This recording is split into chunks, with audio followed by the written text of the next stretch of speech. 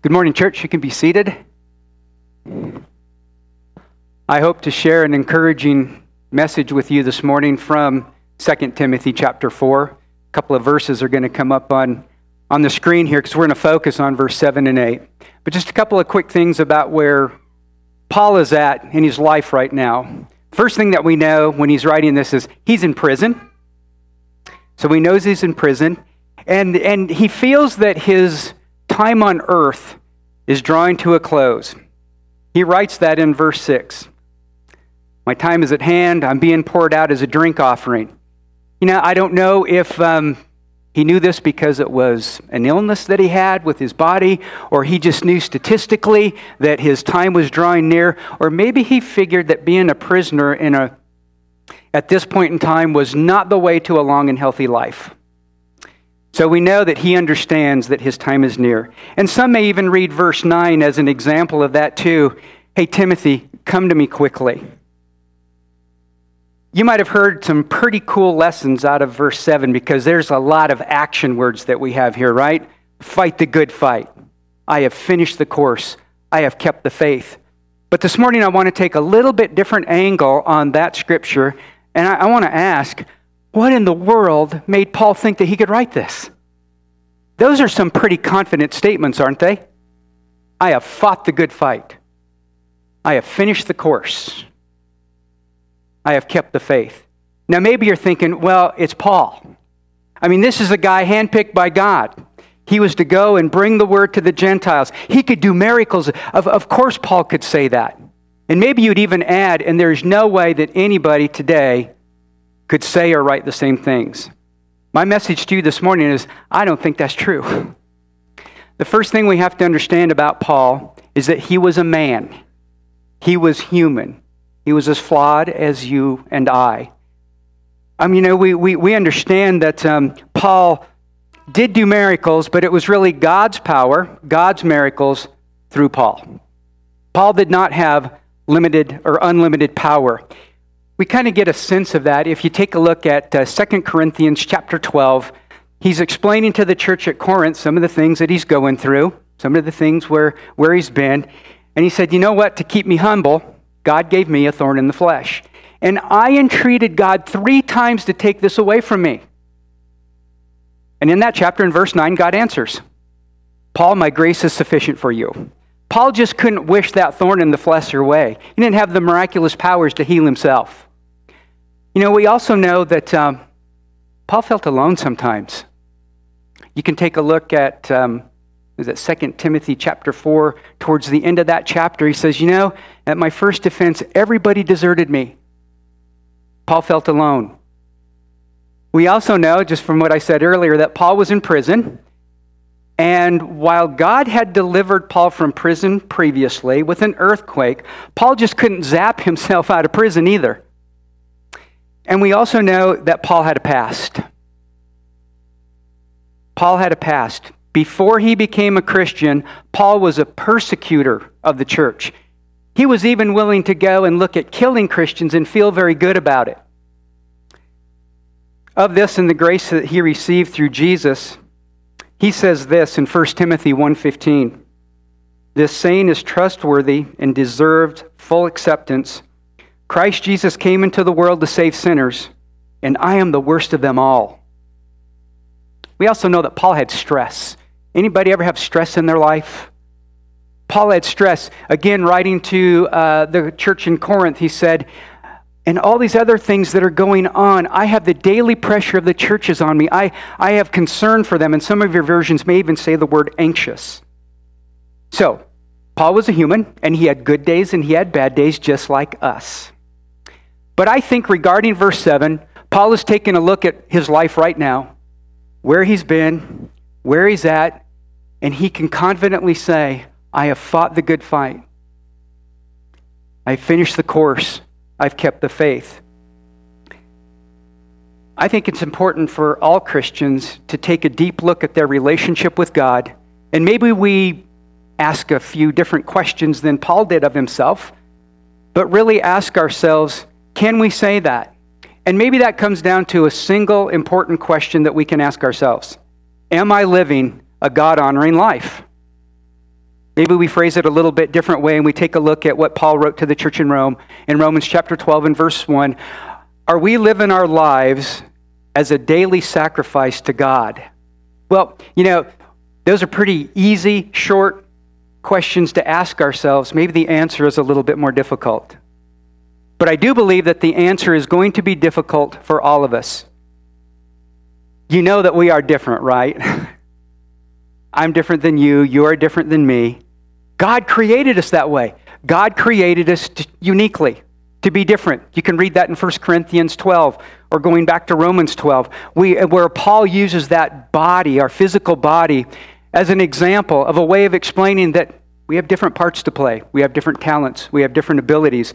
So what a God-honoring life looks like, we really have to think about it in the context of who we are, where we're at right now, our past, the things that are going on. But I can tell you that I am not Paul. I am not you. And so what it looks like to me is probably going to look very different to you. And we can take a look at this church, this congregation, and we can see that we have our shepherds. We have our preaching minister, and we have our servants that are named by roll in our bulletin, and we can say, boy, those people are out there. They're out there in the front, fighting the good fight, fighting the battle, and that's great. But I think depending on where we're at, fighting the good fight can look a lot like this. It may be the single parent or the guardian who is just absolutely at wit's end. Man, they just barely make it through every day, but at the end of that day, they pray with those children.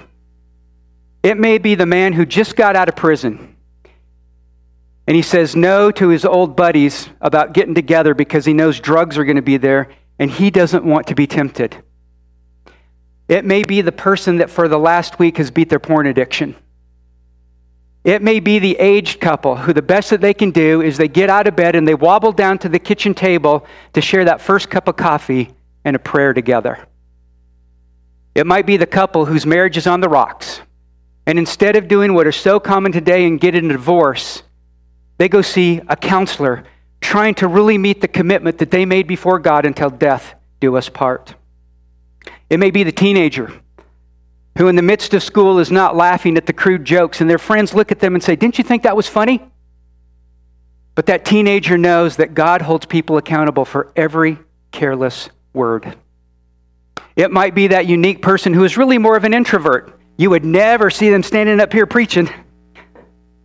But when there is work to do with their hands, when there is a job to be done, they are first in line, getting their hands dirty. It might be Marcel Harpin. I don't know if you have met Marcel before. He's with us today. Marcel was told about 3 months ago by the doctors that your time is near, dude. Your departure is imminent. He was diagnosed with sepsis in his leg, and they said, we might be able to save you if we take your leg right now. Marcel did not think that that is what God wanted, and he said, no, I'm going to put my trust in God. He's still with us today. 3 months later, he's fighting the good fight. He gave his life to Christ in baptism 3 months ago as well. And I can tell you that if you get to know Marcel, he is a guy that is devoted to fighting the good fight. And whether God gives him 3 more days, 3 months, or 30 years, he's going to finish the race. Right, Marcel? Amen. I think that you get the example.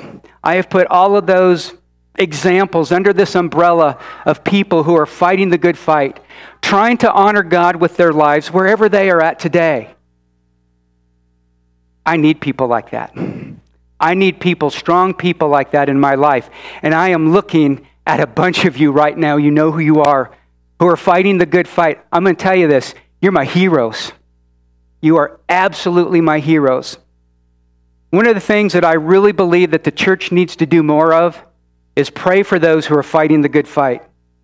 I think it's great that we are praying for people to get better, absolutely. I think it's wonderful that we pray for those who are lost. They need Jesus in their lives, no doubt about it. But we also need to be praying more often and more times when we're in community for the strong. I need to be surrounded by strong people. You guys encourage me. Would you say amen to that? Amen. Little homework for you. I know you like Bible homework. Look at how often Paul asked for prayers from other people. No doubt, Paul was fighting the good fight, but you read how often he wanted prayers from other people. We need to observe that as well. Now, it's so important, too, that we take a look at where Paul put his hope. What was Paul reaching for, right? He was searching for that crown of righteousness. That's verse 8. And he says that reward is coming from the righteous judge, that is God. To him and who all believe and wait for his coming. So there's an important distinction here. Paul does not tie his confidence in verse 7 to his reward in verse 8. He doesn't say, look at what I have done. I fought the good fight. I've done all these wonderful things. Of course God is going to give me the reward. I am so cool. God can't help it except to give me the reward. He does not tie the two together. He trusts that reward is being delivered by the righteous judge. Not because of his acts, not because of his deeds, not because he's so cool, but because of God's plan through Jesus. Now, this isn't the only place that he emphasizes this. I just want to read a couple. Let's go to first. Oh, there it is. 2 Timothy chapter 1, verse 9. It's talking about Jesus, who has saved us and called us with a holy calling, not according to our works, but according to his own purpose and grace, which was granted us in Christ Jesus from all eternity. And then go over just a couple of books later in Titus chapter 3, verses 4 and 5. But when the kindness of God our Savior and his love for mankind appeared, he saved us, not on the basis of deeds which we have done in righteousness, but according to his mercy, by the washing of regeneration and renewing of the Holy Spirit. There's a couple of things that I think it's very important that we can share with Paul. First, the ability to consider where we are at in our relationship with God. And when we do that, can we say, I'm fighting the good fight? Number two, we have the ability to change. Paul changed on that road to Damascus. Yep, he got kind of slapped up across the face, but he had a choice, and he chose to change and follow Jesus. And third, we can share a confidence in the Lord's ability to save us.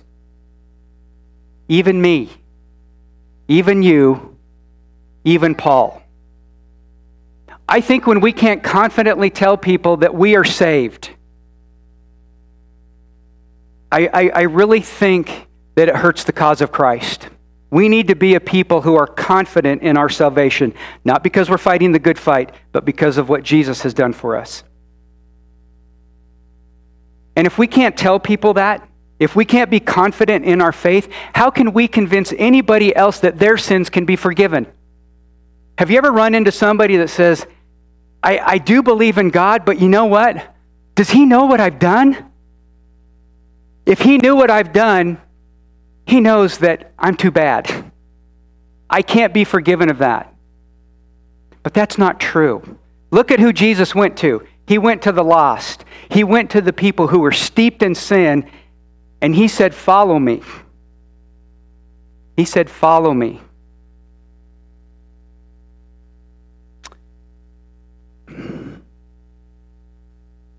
I read this in a devotional a couple of weeks ago, and I thought it was so telling, this second sentence, if we could bring that devotional text up. Because it really shows what we can be when we believe in our salvation. When we are confident that God has saved us. Keep going. Next slide. That's all you got. All right. Let me paraphrase. If you are somebody who is a Christian and you have been saved and you believe in that, here was the underlying point. You are a force to be reckoned with. Do you consider yourself a force to be reckoned with for God's kingdom? You can be if you truly are confident in God's ability to save us. Do not doubt what God can do. Do not doubt your complete salvation. Be a force for God's kingdom. Fight the good fight. Finish the course. Keep the faith. And let's be a people that prays for people who are doing that. As they encourage us, we need to encourage them. So I'm going to ask you a question. Where are you at in the fight today?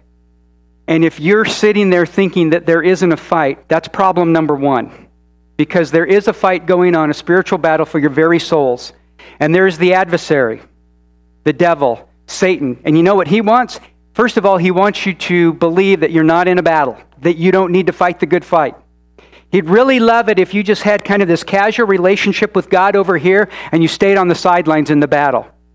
He doesn't want you to believe that God can save you. He does not want you to believe that God wants you in his kingdom. And then we have the opposite of the adversary, and that's the one who's for us, and that is Jesus Christ, God's Son. The one who wants to make sure that you get to heaven. So sure of that was he that he followed God's plan and went to the cross, died for our sins, and yet he was resurrected. Our Savior lives. Amen? He is the one that says, I am the truth, the way, and the life. No one comes to the Father except by me. Are you fighting the good fight for Jesus?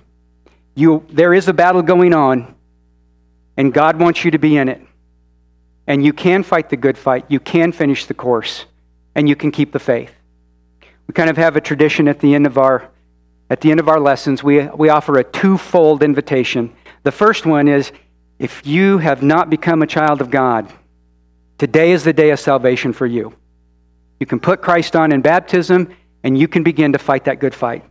Number two, maybe you're a Christian, but you have said, I got to admit it, I've just been on the sidelines, or I don't even know what it means to fight the good fight. We're going to stand and sing a song. And if you fit into either one of those categories and you want to talk to somebody right now, our shepherds will be in the back and they'd love to pray with you. Or maybe you need to think about it a little bit and you say, how do I start that conversation? At 11:45, find one of us, find a shepherd. Find one of us that can help you, that wants you to walk with God and fight the good fight. Let's stand and sing. Thanks for listening.